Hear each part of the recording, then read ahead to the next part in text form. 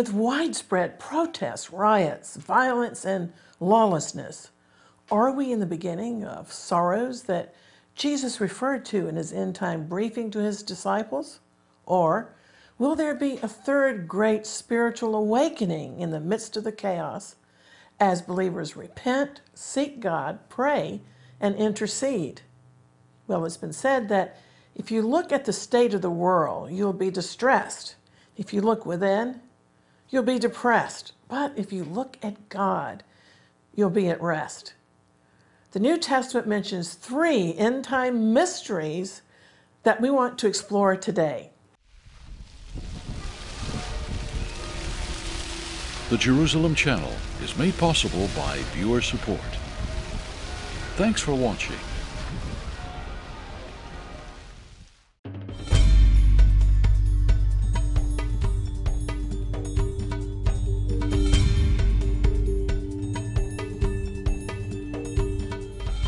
Shalom, I'm Christine Darg. I've had the experience of giving birth twice, and once the contractions start, nothing can stop the birth process. The nearer to the time of the birth, the more intense the contractions became, and we're experiencing what Jesus referred to as the beginning of sorrows, the birth pains of the end times. Recently, I read a poll with the headline, "Americans are the unhappiest they've been in 50 years. Well, this has been a very rough year for the American psyche. Many people are unhappy, agitated, and quite frankly, miserable. The poll comes from the COVID response tracking study at the University of Chicago. The study claims just 14% of American adults claim to be happy. There's just no peace when society trades the knowledge of God and faith for the false promises of secularism. Recently, I was touched by a prayer for Hong Kong because Hong Kong is being shaken by tough laws and protests. A pastor posted a prayer that I think most of us can identify with, crying, "Heavenly Father, where are you?" When we look out at our city, we're heartbroken. When we see young people in such a state of anger that they will do violence and destruction, we cry, "Father, where are you?" When we see police lashing out in anger, we cry again, "Abba, Father, where are you?" But then, as we look behind the curtain into the spiritual realm, we see you, Lord, seated on the throne with myriads and myriads of angels falling before you in worship, declaring that you alone are worthy of praise. You alone are the one who holds history in your hands. Kingdoms come and kingdoms go. Political regimes come and political leaders go. But you, Lord, are the same, yesterday, today, and forever. You're never shaken. But we're still in pain. Some of us are angry, fearful. Some are numb and indifferent. Others are hurt, feeling powerlessness. Come to your people at this time. Lord of love, heal our hearts. King of kings, calm our fears. And in our homes where such division has erupted, we cry for your shalom to reign. Amen and amen. And in the meantime, in light of current events today, I want to discuss 3 mysteries presented in the New Testament as 3 signs that will precede the second coming of Jesus. First of all, it's important to define what the word mystery, as used in the New Testament, does not mean. The Greek word mysterion, mystery, does not mean a whodunit detective story. The New Testament word mystery means an unveiling of one of God's secrets. It means a truth that was once hidden but has now been revealed in the gospel. Therefore, a Bible mystery is not something that's unknowable, but it can only be known through revelation as God reveals it. And one of these New Testament mysteries is referenced in 2 Thessalonians 2:7, called the mystery of lawlessness, and we're certainly seeing plenty of lawlessness right now. And another mystery to precede the second coming is found in Romans 11:25, which the Apostle Paul called the mystery of Israel's partial hardening until the fullness of the Gentiles has come into the church. I'm going to attempt to explain first this mystery of Israel's hardening. The Apostle Paul had ethnic Jews in mind when he stated that a partial hardening has come upon Israel until the fullness of the Gentiles are saved. But he said, eventually and inevitably, all Israel will be saved. Now, the fact that the apostle mentions Gentiles as a different group in the same verse confirms the view that Paul is referring specifically to ethnic Israel. He saw clearly that widespread Jewish rejection of the gospel would not last forever. He wrote that a partial hardening had come upon the Jewish people's hearts concerning Jesus, but that this rejection of Jesus would only be partial. Not every Jewish person would reject Jesus, as attested to by individuals such as the Apostle Paul himself, who was, after all, a rabbi and a Hebrew of Hebrews, as well as, of course, the apostles Peter, James, John, and countless other Jewish Christians throughout history. Let's look at this word hardening that Paul used in Romans 11:25. The Greek word is porosis, meaning a covering with a callus, and used figuratively to describe blindness, hardness of heart, stupor, suspended animation. Yet this hardening will continue only, he said, until the fullness of the Gentiles has been redeemed. In other words, at some point in the future, the full number of redeemed Gentiles from all the nations will reach God's predetermined maximum. And of course, only God himself knows that number. Because we're supposed to interpret Scripture with Scripture, we do know that Isaiah 53:11 prophesies that the Savior will be satisfied with the suffering of his soul for having made atonement on the cross for Israel and for mankind. So when the full number are redeemed, then and only then will Israel's hardening towards Jesus be lifted. This is not to say that ethnic Israel will become Christians as we know Christianity. It means that they, as a Jewish nation, will acknowledge Jesus, Yeshua is his Hebrew name, as their genuine Messiah. They will still be Sabbath keepers and guardians of the Torah, a separate nation, in fact, the chief of nations. Paul was correct to call their future reversal of enmity against Jesus a mystery in Romans 11:25. In fact, the Hebrew prophets had predicted the incorporation and grafting in of former Gentiles into the Israel of God. But how this was to be accomplished was not clearly made known until the times of the New Covenant. Let's consider for a moment the rejection of the Jewish leadership of Jesus as Messiah. John 12:37 says that during the week of the Lord's triumphal entry into Jerusalem, prior to Passover, although Jesus had performed so many miraculous signs before them, they still refused to believe in him. So when he presented himself as the Messiah to the nation, the national leadership rejected him. But did their decision take God by surprise? Absolutely not. The mystery revealed is that God always knew what the plan would be when Jesus was rejected by Israel. The plan was to extend mercy to the Gentiles during a mysterious period called the church. This was to fulfill the word of Isaiah the prophet. Lord, who has believed our report, and to whom has the arm of the Lord been revealed? For again, Isaiah prophesied, God has blinded their eyes and hardened their hearts so that they cannot see with their eyes and understand with their hearts and turn to him and be healed. Jesus himself lamented in Luke 19:42, if you had known, even you, especially in your day, the things that make for your peace, but now they are hidden from your eyes. The The Gospels tell us that many of the Jews of his day did believe in him, but they didn't confess him for fear of being put out of the synagogue. The bottom line of this mystery is that we should never, ever presume that Gentiles have somehow replaced the Jews in God's eyes. The church is not Israel's replacement. I wish more churchmen understood this mystery concerning Israel's temporary hardening, because replacement theology has been so very destructive and counterproductive throughout the history of the church.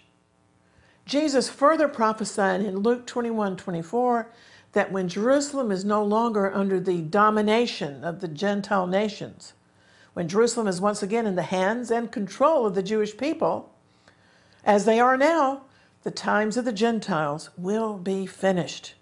The full number of saved Gentiles is therefore wrapping up now, and so it's happening in our generation right before our eyes, as Jerusalem is once again the capital of the nation of Israel. This means Jesus will be coming soon for his completed bride, the church, and the time of Israel's hardening by God will be finished and lifted. God will, as it were, take his finger off of the pause button. That's the mystery of the hardening and unhardening of the nation of Israel. How truly and utterly wondrous and amazing are the days that we're privileged to see. Now, let's look at a second mystery referenced by the Apostle Paul concerning the last days, the mystery of lawlessness in 2 Thessalonians chapter 2. The word lawlessness in the New Testament literally means without law, without the Torah. It certainly cannot be denied that a spirit of lawlessness has been unleashed in America and Britain. Some are calling the waves of lawlessness the West's so-called Arab Spring. God has ordained human authorities to preserve law and order, as stated in Romans 13:4. But at the very end of the age, law and order will break down. People who refuse the love of the truth, who mock God, who shake their fist at God, who refuse to obey or respect God's word, will fall under a powerful delusion of derangement and irrationality. We shouldn't be shocked, because the Word of God tells us that we're not wrestling in this lifetime against mere human beings, but we're contending on a daily basis with principalities, against powers, against the rulers of the darkness of this age, against spiritual hosts of wickedness in the heavenly places. Jesus prophesied about our times in Matthew 24:12. He said, because lawlessness will be increased, the love of many will grow cold. Think about it. Throughout the history of famines, pestilences, and revolutions, selfishness and self-preservation intensify and cause people's love to grow cold.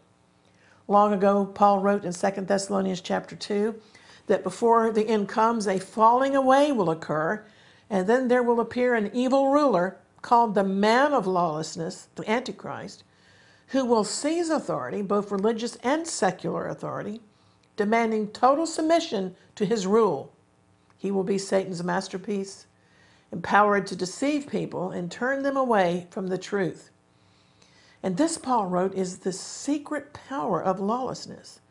The revealing, the unveiling of the man of lawlessness will be the final manifestation of the mystery of lawlessness that's been operative throughout the church age, but until now has been held in check by the power of the church. Believers mustn't be discouraged when we see growing lawlessness, rioting, fraud and deception, skepticism and unbelief rampant all around us. These things were predicted. We were forewarned in Scripture, and we're encouraged to look up. All of this means our redemption is drawing near. Jesus' return and intervention in history will be very soon. God's restraining order has not yet been removed. Lawlessness is currently being held in check. Something is restraining the appearance of the man of lawlessness.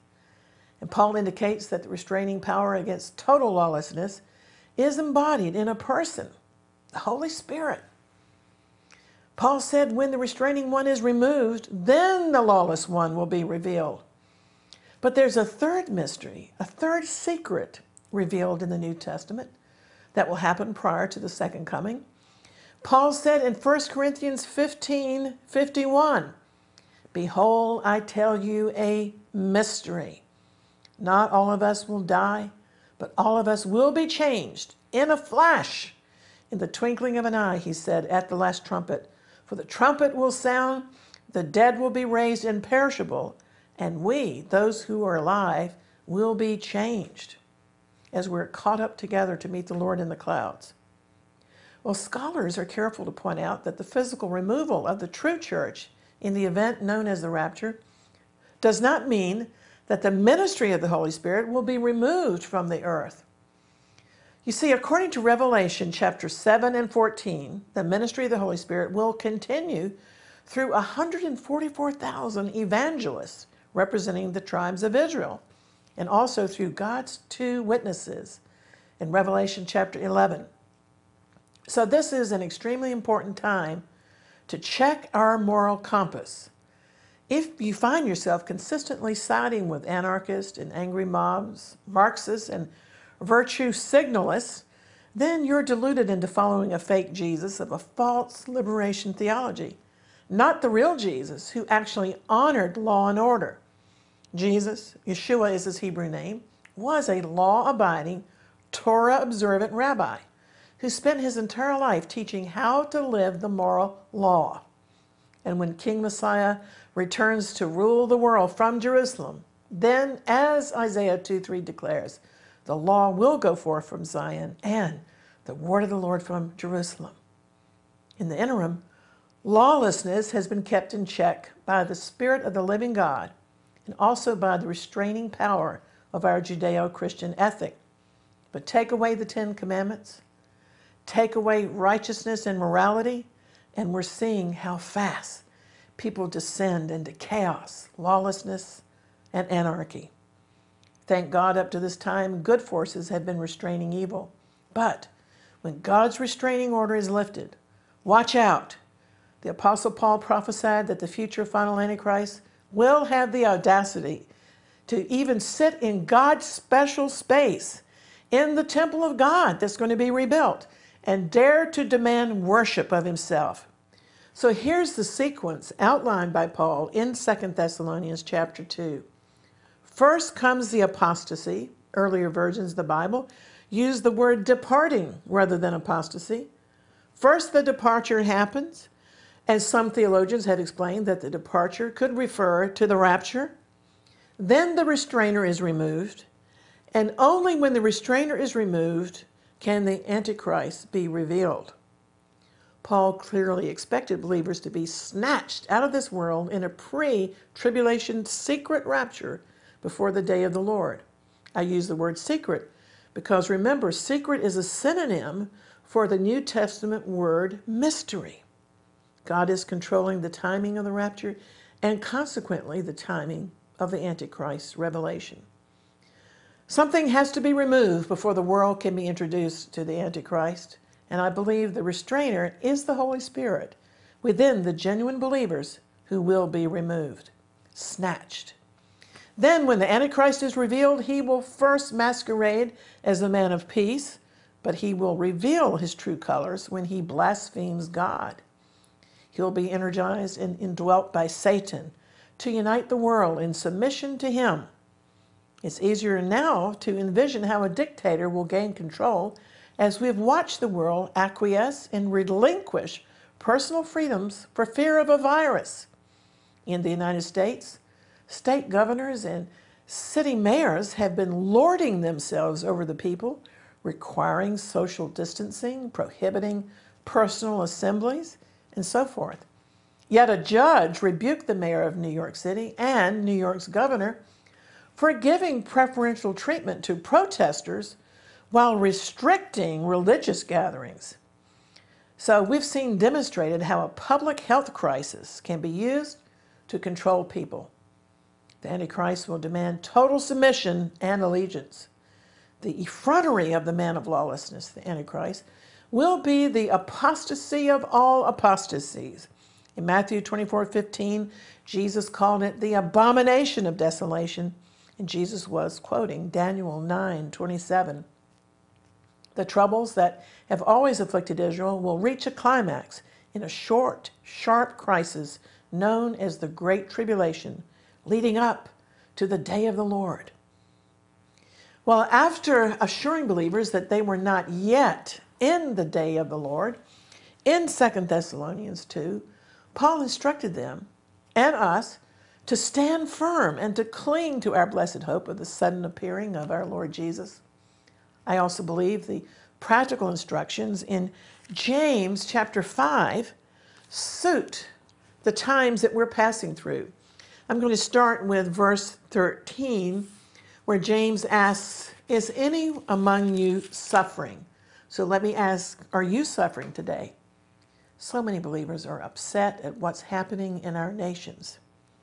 Then James said, you must pray. Prayer is our 24/7 connection to God Almighty. Prayer makes a way where there just seems to be no way. And God specializes in the impossible. Holocaust heroine Corrie ten Boom lived a dangerous life by hiding Jews during World War II.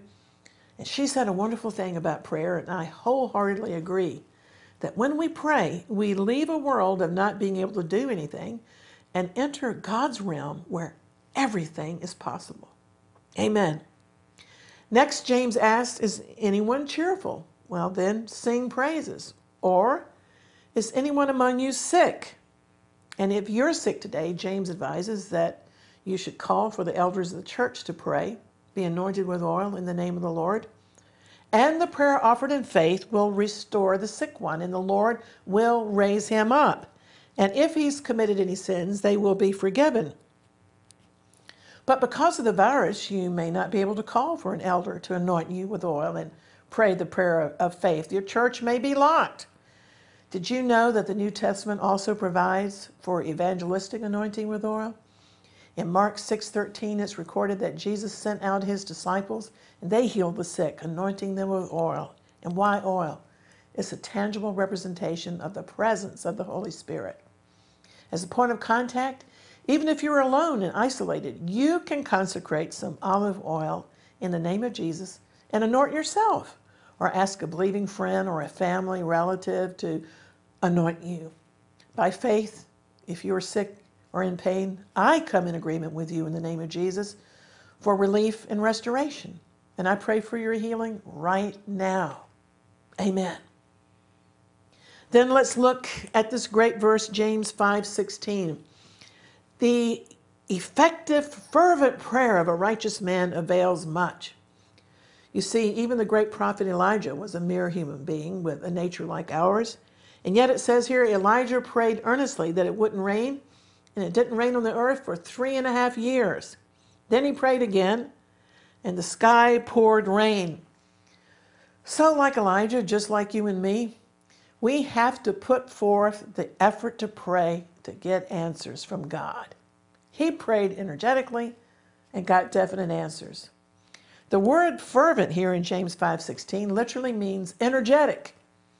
And weak people have to go to strong, energetic believers to pray for them and to pour oil on their wounds. Lord, help us to pray the effective, energetic prayer of a righteous person to accomplish much, as this verse says. But this is so important. How do we qualify as being a righteous person? Well, we qualify by receiving the Lord's perfect righteousness imparted to us by faith. We certainly should never trust in the delusion of our own merits. One of the majestic names of God is the Lord our righteousness. Messiah Jesus, Yeshua, is our righteousness because our own self-righteousness amounts to filthy rags in God's sight. We're all sinners in urgent need of perfect righteousness that only the Savior can impart to us as a free gift. So ask Him to give you His righteousness for your unrighteousness. That's the meaning of the cross. Jerusalem's cross was the divine exchange where the sinless Savior took our sins upon His own body to pay our sin debt. Oh, what a glorious Savior. The believer is therefore obligated to maintain the joy of the Lord, which is our strength. Our instructions from the book of James were written to believers who were also going through stress, hostility, persecution, temptations, and trials. But they were exhorted to endure without doubting and always to draw upon divine resources, such as the prayer of faith. Is anyone out there suffering? Our instructions are pray, not worry, not moan, not despair and complain. Prayer is always the answer.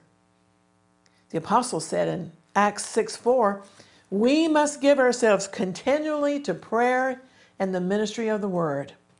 I've always understood the need for the ministry of the word, but more than ever, I understand the need for the ministry of prayer. So I'm encouraging you today to be a watchman on the walls. The Lord testifies of himself, behold, I am coming quickly. Believers who accuse other believers of just twiddling their thumbs while waiting for the sudden appearing of the Lord are sadly mistaken. The imminent possibility of the rapture encourages both scrutiny regarding our present moral condition, as well as continued diligent work in this world. Knowing that the Lord could suddenly appear is a powerful motivation to purify ourselves and to lead a life worthy of God with sober, holy living. If you know that a very special and prominent guest is coming sometime soon to your home, but you don't know exactly when, you will be sure that your home is tidy and everything is in order. And that's what the doctrine of the any moment appearance of Jesus does to the behavior of a believer. It keeps us prayed up and ready. Furthermore, instead of just sitting and waiting, we're exhorted in 1 Thessalonians 5 to warn those who are being idle, to encourage the timid and help the weak, and to be patient with everyone. Make sure that nobody pays back wrong for wrong, but always try to be kind to each other and to everyone else. The good news is that presently the times of the Gentiles are still open, and there's room for you to humble yourself at the foot of the cross to receive eternal life from the Savior. Invite the risen Lord to guide you through these troublesome times. Then the joy of the Lord will be your strength, and you won't have to worry about gloom and doom and fear-mongering words going around on the internet. Well, as I close today, I want to draw your attention to our website, exploits.tv, which reports on current events relating to the church and the nation of Israel. And at our website, also at our Jerusalem Channel YouTube site, there's a library of videos available 24/7, and we invite you also to sign up for our free electronic magazine, Exploits. Daniel 11:32 declares that the people who know their God will be strong, not weak, and will carry out exploits, meaning that we're going to accomplish the works of the Lord in the remaining time before the Lord's imminent return. If you have any questions about our ministry, you can stay in touch on your phones or tablets through our free Jerusalem Channel mobile app, or contact me on the social media.